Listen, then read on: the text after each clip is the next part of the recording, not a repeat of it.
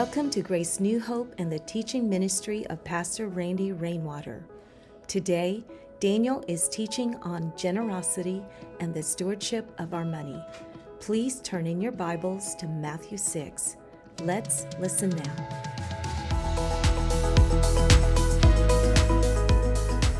Well, good morning, everybody.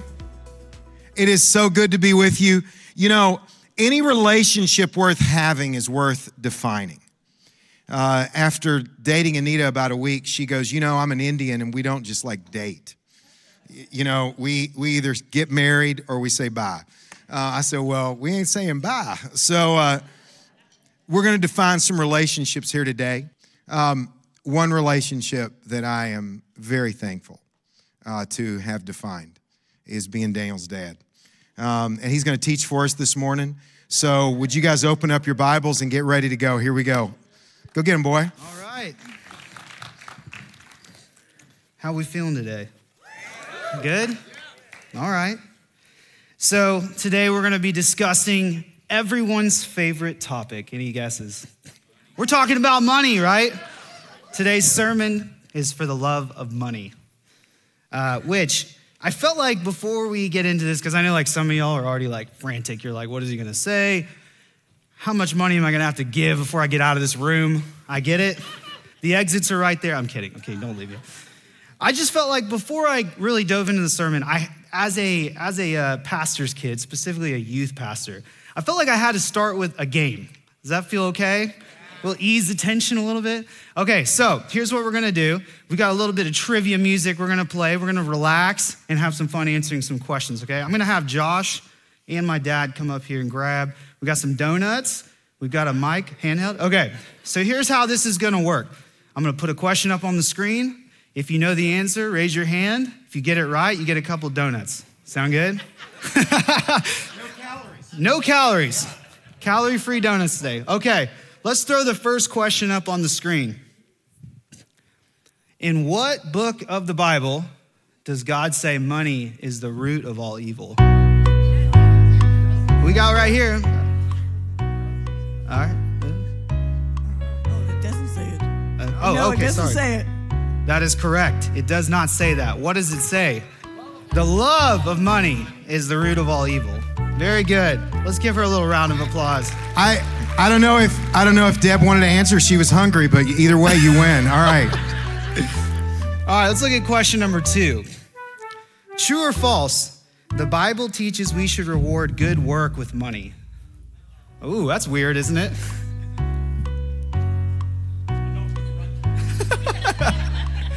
What do we got? False. It's actually true, okay? He gets one donut. He gets a donut. No, come on. Just one donut. We got 12, bro. We only got 4 You questions. can't have donuts. Huh? You can't have donuts? All right, somebody take his donuts for him. The answer is true in 1 Timothy 5:18 and also Luke 10:7. The scriptures talk about rewarding good work with an honest wage.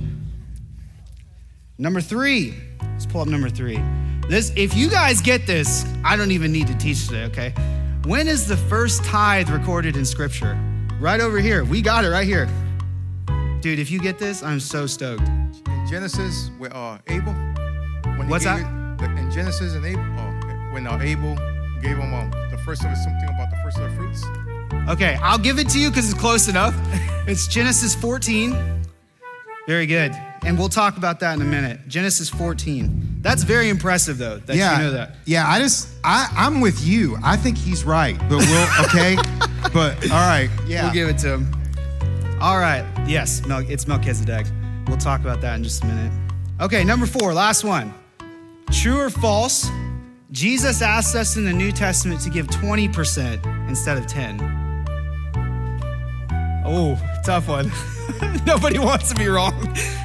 It's a 50-50 answer, and we're clearly, do I see a hand? Is there a Any hands? Okay, back here. All right, okay. There we go. Back here, Josh. Nice, let's go, bro. Come on, Josh. Where'd you go? All right. Oh, we got 2. I'll tell you what. You tell your parents what it is. It's Timothy. I'll come back to you. If he gets it wrong, you win. All right. This is one of our elders' kids, by the way. True. What'd he say? He said true. It's not true. It's actually, But you still get a donut. you still get a donut, bro, because you went Okay. for it. Most people in the room didn't want to be wrong in front of everybody. Yeah, give him a round of applause. Give him a round of applause. Okay. So, Let's see what we got. I mean, so he you already- get to answer, is it true or false? We already know that true is not correct. False. All right, okay. We got a winner. No, it's actually false, and we don't have time to unpack all of it today, but Jesus actually talks about giving much more than that. Not out of a law, but out of principle. And we'll talk about the difference between that in a minute. As I was preparing this sermon, I spoke this at Lanier, our Grace Lanier campus. Anybody been to Grace Lanier before, or you know what I'm talking about? Yeah, we've got a campus at Grace Lanier, if you didn't know that. And as I was preparing for it, I was thinking about like, who's excited about hearing about money in church? And I could only think of one person, my Indian grandpa. He's like 87, he's been preaching his whole life. I could hear him in the back of my head, Daniel, the American church does not talk about the tithe, which is why they are succumbing to socialism and universalist thought. I'm kidding.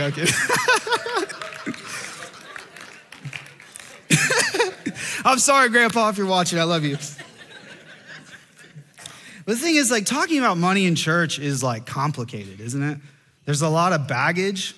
For some of you who've been in church long enough to hear maybe some prosperity gospel promises that didn't come true. Maybe you've heard some fundamentalist stuff shaming you around not giving. Yeah, it's a hard thing. And look, we're going to talk about the practical and the spiritual side of this today.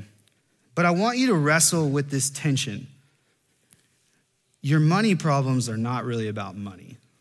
They're about worship, okay? So stick with me, all right? If you don't have a Bible, slip your hand up. We're going to be in Matthew 6, 19 through 24. I'll give you a minute to turn there. I'm going to be reading out of the Message translation because I think it gives a really great, it kind of feels like you're in the room when Jesus is talking about this. But you can follow along in any translation. It's going to be pretty close to this. And we'll also have it up on the screen. Starting in verse 19, Matthew 6. Don't hoard treasure down here where it gets eaten by moths and corroded by rust, or worse, stolen by burglars. Stockpile treasure in heaven where it's safe from moth and rust and burglars. It's obvious, isn't it? The place where your treasure is the place you will most want to be and end up being. Verse 22. Your eyes are windows into your body. If you open your eyes wide in wonder and belief, your body fills up with light. If you live squinty-eyed in greed and distrust, your body is a musty cellar. If you pull the blinds on your windows, what a dark life you'll live. Verse 24, you can't worship two gods at once. Loving one God, you'll end up hating the other. Adoration of one feeds contempt for the other. You can't worship God and money both. Can we say that together? You can't worship God and money both. May God bless the reading of his word. It's interesting that oftentimes when Jesus is trying to communicate something to us, he uses metaphor or parable, right? Or answers a question with a question, but not here. He is direct to the point. He's like, I'm gonna make it really clear for you. You can't do this way.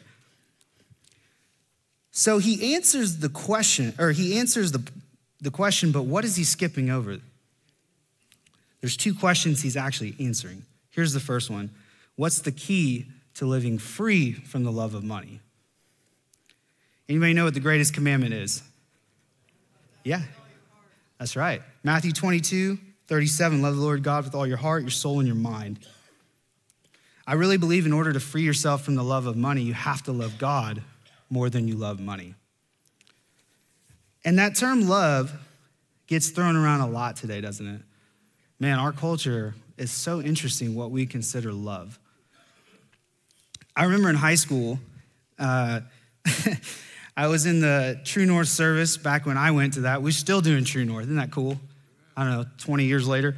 And I remember I got two friends who would stand in front of me each week, and we'll call them Jeff and Jessica, because I'm still friends with them, and I love you guys if you're watching. You know who this is. But they would hold hands together during worship, right? Have one hand in the air praising the Lord, the other just looking at each other during worship time. And I remember one week I was behind them, and they're standing there, doing their thing, holding hands. We love you, God. And I remember Jeff singing I don't remember what the line was, but he was singing to the Lord, and then he looked over, he's like, and I love you, Jessica. I'm like, what? These things can't be equal, right? But it's interesting because it can feel that way sometimes.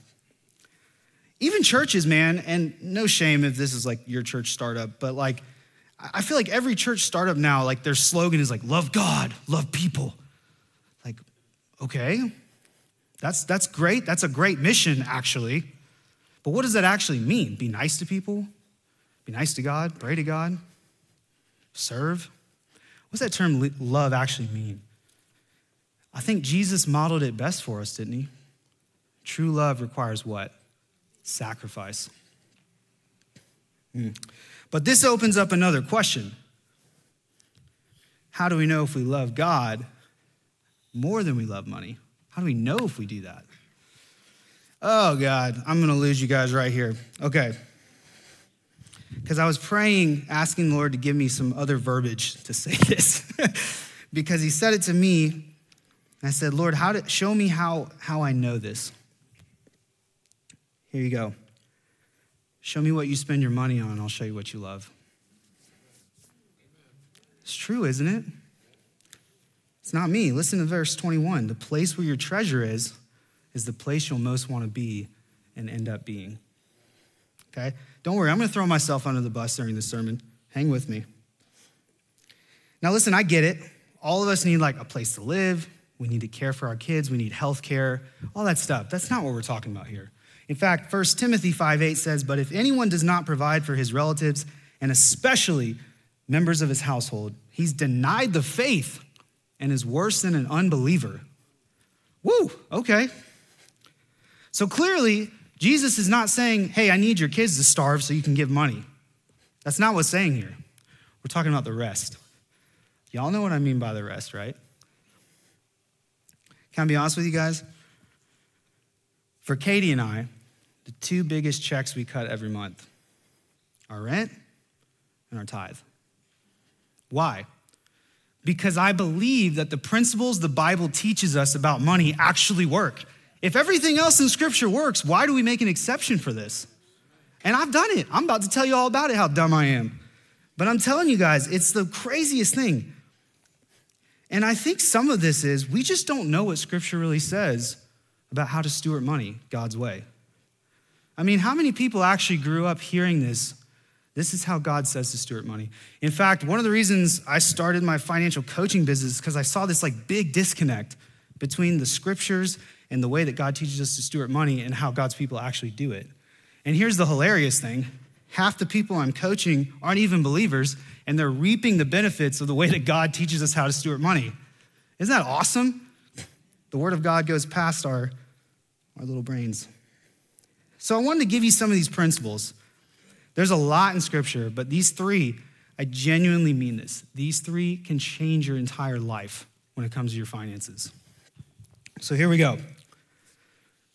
Oh, let me give you this first, sorry. I want to talk about what a principle actually is, okay? So in your notes, this is the first fill-in. This is just my definition. A principle is a guideline that God gives us to live more in line with heaven while we're on earth. In other words, it's not law-bound. These are ways to live life so that we can more reflect the kingdom here until we get there. Principle number 1, don't borrow money. This is Proverbs 22:7 in the NIV. It says this, the borrower is slave to the lender. And in Romans 13:8, Paul calls us to pay off all of our debts so we only owe each other in love. I love that. We only owe each other in love. Now, I do want to clarify something here because I feel like sometimes people get shamed on this stuff. The way that I see Scripture communicate this, debt is a wisdom issue, not a sin issue, okay? So having a car payment or credit cards or whatever is not living in sin. It's a wisdom issue, okay? And I don't see anywhere communicated in Scripture that it's counter to that. But the Bible is very clear that carrying debt is not a characteristic of wisdom, and it's spoken about negatively every time it's mentioned in Scripture, okay? This is number 2, save and invest. Y'all remember when your grandma said you got to save for a rainy day? Proverbs 21:20 in the NIV says this, "In the house of the wise are stores of choice food and oil, but a foolish man devours all he has." Somebody raise your hand if you devoured all you had. Nobody wants to do it. And even beyond our own household, saving creates financial stability for the future generations. If you're at this church, you know that the next generation is what we do here. It's what we're about. It's right outside that wall. This is one of those ways where the Scriptures give us even more clarity on what that means. Proverbs 13:22 says this, "A good man leaves an inheritance to his children's children." And we don't have time to talk about practically how to do that. I wish I had more time. Maybe if I don't get booed, I'll come back and talk more about how we make this happen in today's economy. But the point is this, that our money has to go further than ourselves. There's a generation past us and our kids' generation past us that we get the opportunity to change everything for if we choose to steward money the way that God asks us to. And if I haven't lost you yet, I'm gonna lose you here. Number 3, finally, give 10% of your income back to God. I wanna talk a bit about this because this is very, very misunderstood. I spent 90% of my life misunderstanding this, okay? But notice I said back to God because he gave it to us in the first place, right? Look, I understand, like I had a guy once tell me, well, I go to work every day. I work pull 70, 80 hours a week. Good for you. I appreciate the work ethic. But who do you think put the breath in your lungs to go to work? Who do you think makes your hands squeeze so you can hold a hammer, makes your brain fire so you can think critically? It's the blessing of God through us. So let's not get this twisted, okay? God is the giver. But I want to take some time to unpack this, okay? Here's a little back into the tithe. In the Old Testament, the tithe was an obligatory offering from the law of Moses requiring 10% of Israel's first fruits, okay? It was the way that Israel showed that they were grateful for what God provided. And that money went into the Levitical priesthood, it went into festivals and caring for the needy in their community. It was a way to bless the community. And like we said, anybody remember the first tithe recorded in Scripture? What did he say? Anybody remember that reference? Genesis 14, 19 through 20. I want to unpack this because we were close.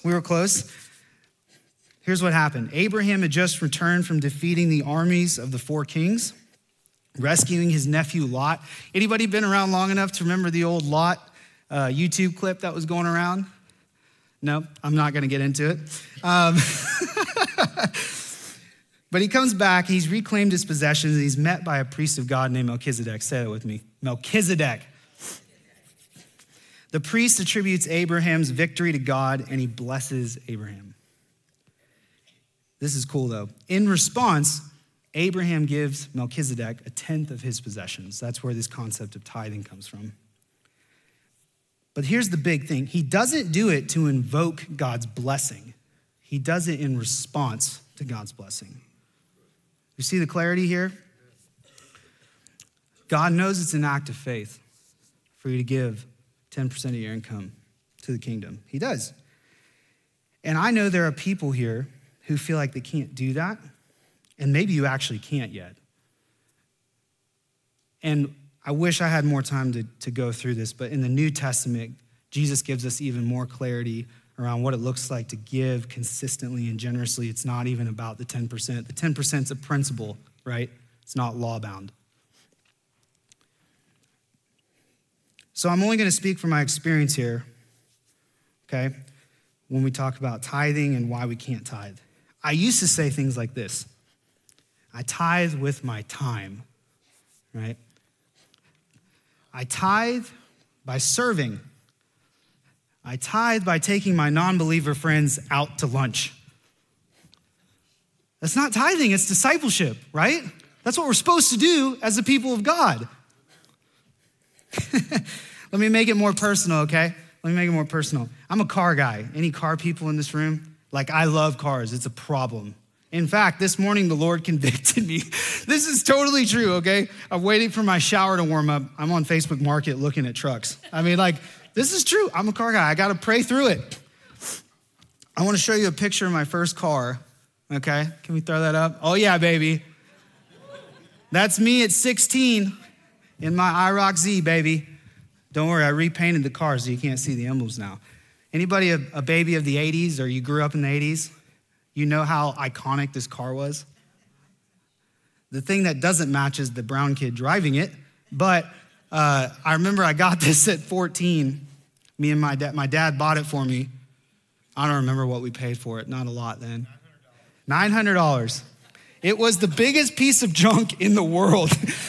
But we spent, I was 14, I couldn't drive yet. We spent the next few years restoring it together, and that was really fun. And I loved that car. I spent so much money on that car. I'm not gonna get into it, but it was the worst investment you could ever make, right? Because nobody knows this car is worthless. But I've spent so much money on cars, it's stupid. I've had probably 20 cars since I was 14. I'm only 31, so do the math there, okay? I love cars. You get it? In fact, I love it so much that I almost gave up the call God had on my life to take over a business I was working for, where I made enough money that I could have bought a Lamborghini and drive around and impress people who don't care about me. That's the truth, right? And we do that in different ways. Maybe it's not cars for you. But when I reflect on that season of life, I came to this hard truth. It wasn't that I didn't have the money to give God. It was that I gave it up before I could give it to him. What do I mean? Anybody know what the average income in America is right now?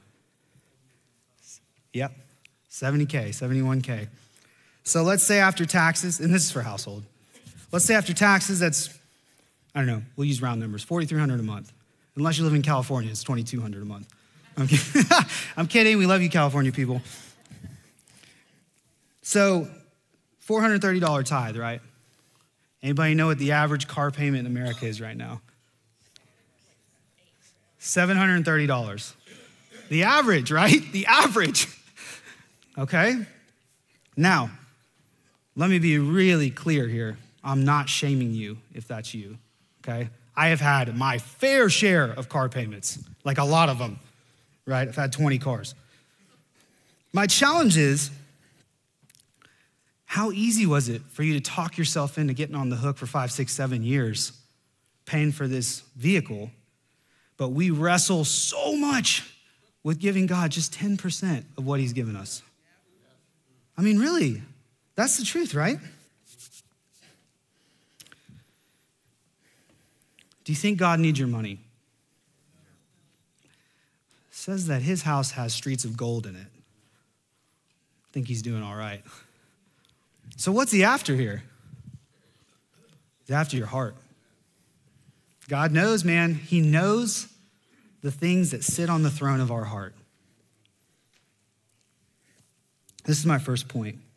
Don't worry, these are going to fly quick. I'm almost done. Our financial sacrifice is not about what we receive more of, but who we receive more of. Let's look at verse 19 and 20 again. It says this: "Don't hoard treasure down here where it gets eaten by moths and corroded by rust, or worse, stolen by burglars. Stockpile treasure in heaven, where it's safe from moth and rust and burglars." So here's the last question I'm asking. How do we not hoard treasure down here? I think we do this by practicing gratitude. Gratitude, I think, is one of the most neglected values in our culture now. I know I wrestled with it for years, not being content. And we don't care about how blessed we've been in the past. As soon as the new thing's out, right? What we have is not good enough. Anybody relate to that? I remember when this stinking device came out. Okay, this is the iPhone 13 Pro Max, right?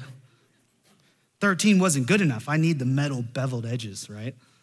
But I remember when this came out, looking at it on Apple's website, they do this so well. They make the phone turn just right so the light hits the edges of it. You know what I'm talking about, right?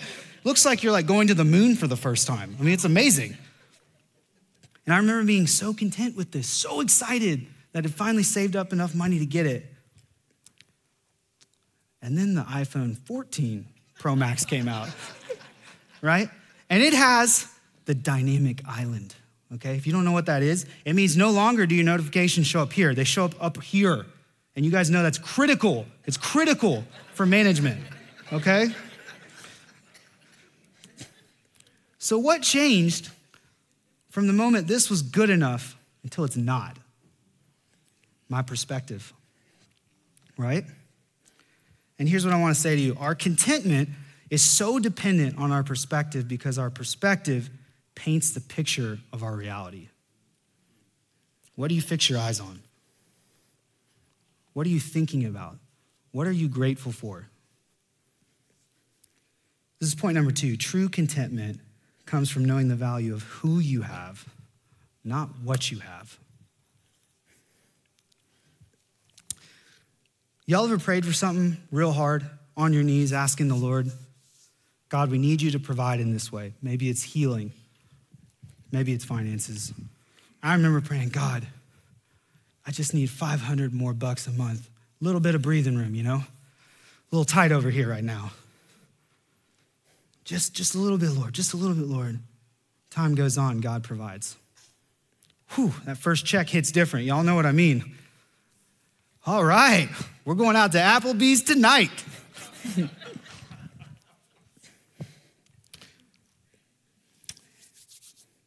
Problem is, when God asks for something back.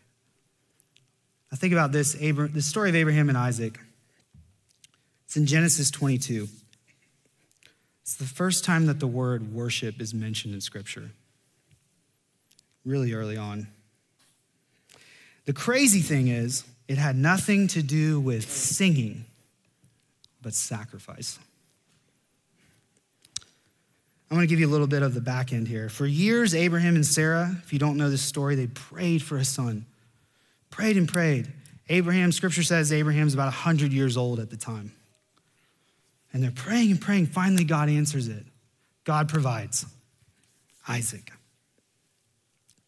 But then one day, God speaks to Abraham, and he says, I need you to sacrifice your son. What? I just prayed. Now you're saying, you gave it to me, now you're saying you want it back. This doesn't make any sense. To make things more weird, at that time, in that culture, sacrificing the firstborn son was a normal ritual of the pagan gods. So you have to understand that Abraham's like, what? This doesn't make any sense. But Abraham obeys. So he packs up the camels, gets the Yetis full of drinks, puts his son on the back with his servants, and they hit the road. They travel for 3 days. 3 days. Think about that. Knowing in the back of your head, I know what God asked me to do. Man, that's more faith than I have. So they're traveling. Finally, God says, go to this mountain. Abraham says, okay. I'm going to pick this up in verse 6. This is what the Scripture says. Abraham took the wood for the burnt offering and placed it on his son Isaac, and he himself carried the fire and the knife. As the two of them went on together, Isaac spoke up and said to his father Abraham, Father. Yes, my son, Abraham replied. The fire and wood are here, Isaac said. But where is the lamb for the burnt offering? Isaac's not clueless, right? Listen to this, verse 8. Abraham answered, God himself will provide the lamb for the burnt offering, my son. And the two of them went on together. And we know how this story ends. How could Abraham speak with such confidence that he knew God would provide? Because he knows the character of God, right? He knows that God is Jehovah Jireh. He knows that he provides. He knew he was trustworthy. And he knew that when he asked to give something up that carries so much value, he could trust God that he would replace it. Do you think Abraham's relationship with God was the same after that day? Not a chance, right? That kind of interaction, that kind of encounter, not a chance. Abraham experienced God at a deeper level that day because the sacrifice he was asked to give was more than he ever had before. This is my third point. Deep intimacy is built through deep sacrifice.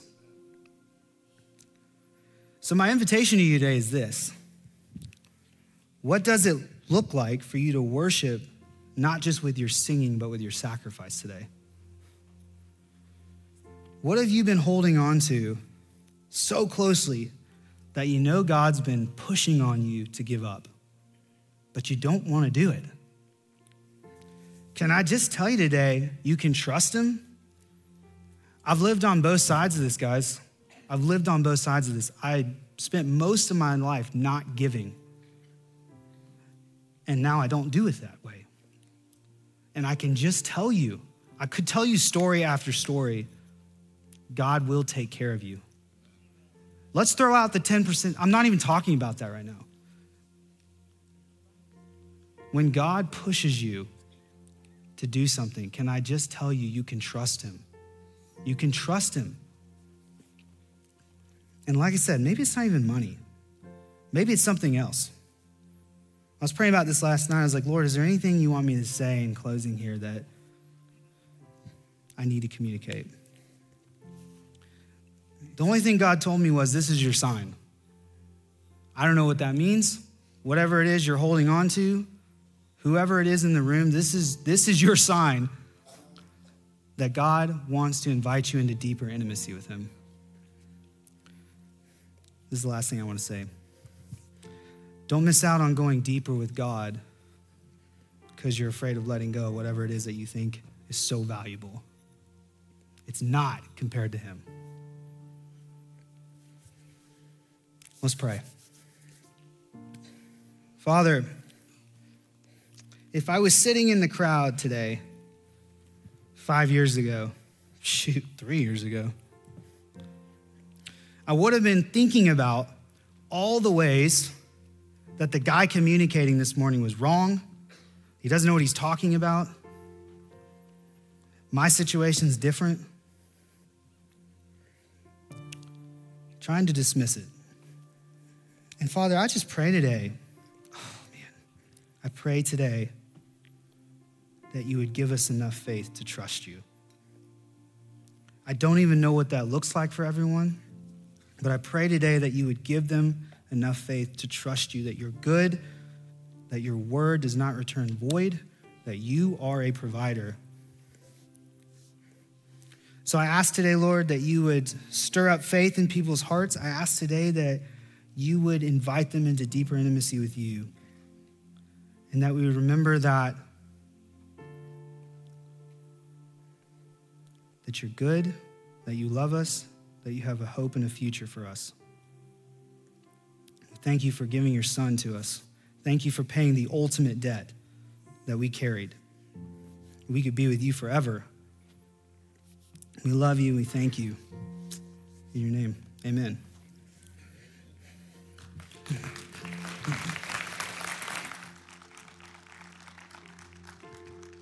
Thank you, Daniel. November 2nd, 1942, my dad was on a boat in North Africa that got sunk and was wounded and swam to a wall, being strafed the whole time, captured, put in a camp, escaped, came home to heal and started telling people about Jesus. Because on that boat, as it was sinking, he had said something to God. He said, live or die, every moment of the rest of my life, I'll live for you. And he didn't do that as a pastor. He did that as a cop. But on his tombstone is a verse, Matthew 6:24. No one can serve two masters. It ends, that verse ends talking about money. There's a pledge card in your grace notes, and we've never done a pledge card here. We haven't done it when we've remodeled the building. We didn't do it when we bought the building. But we're going to do it today. But this is not a pledge card that you're going to turn in here to us. You see, any relationship that you have is worth defining. And I think we live a lot in relationships we don't define. We just slide through things. We treat friendships that way. We treat our money that way. We sometimes parent that way. We treat our marriage that way. And my hope today is that you would go home, and if you're married, you would do this as a couple. If you've got kids, you would do this as kids, that you would bring them into this conversation about what do we give to God? Is this a casual thing, or is this something that we do with intention? One of the ways we do that is we take communion. We remind ourselves of that relationship. It defines that relationship. Communion is the renewal of the baptism. Communion is the renewal of our marriage vows. We're going to do a wedding here this afternoon. Communion is a renewal of that. It's a reminder. The sacraments are reminders of that relationship. But if you look on your card, there's a number that just really sticks out to me. Because this is the thing that the enemy says to us.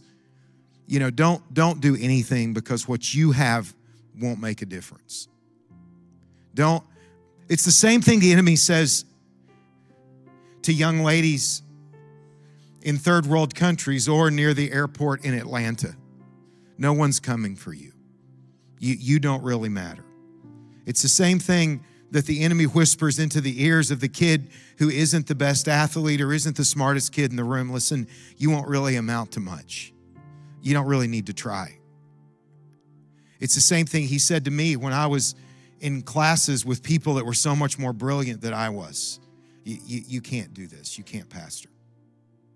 Just look at that card. I want you to look at that number of $10 a week, which is like, literally, it's one drive-through. It's one meal at a fast food with a drink now. Look at a 3-year total over there. That's $1,560 over 3 years. And you go, well, what difference does $1,560 make? $1,560 is just right dead on what we pay and it costs us to have a summer intern. Let me just throw some names out to you of who have been summer interns. John Raymond, who pastors Grace Athens. Matt Reynolds, who led our ministries. John Stallsmith, who pastors Grace Snellville. Lee Lopez. Mary Catherine Kelly. Josh Ailmon. Patrick Moran.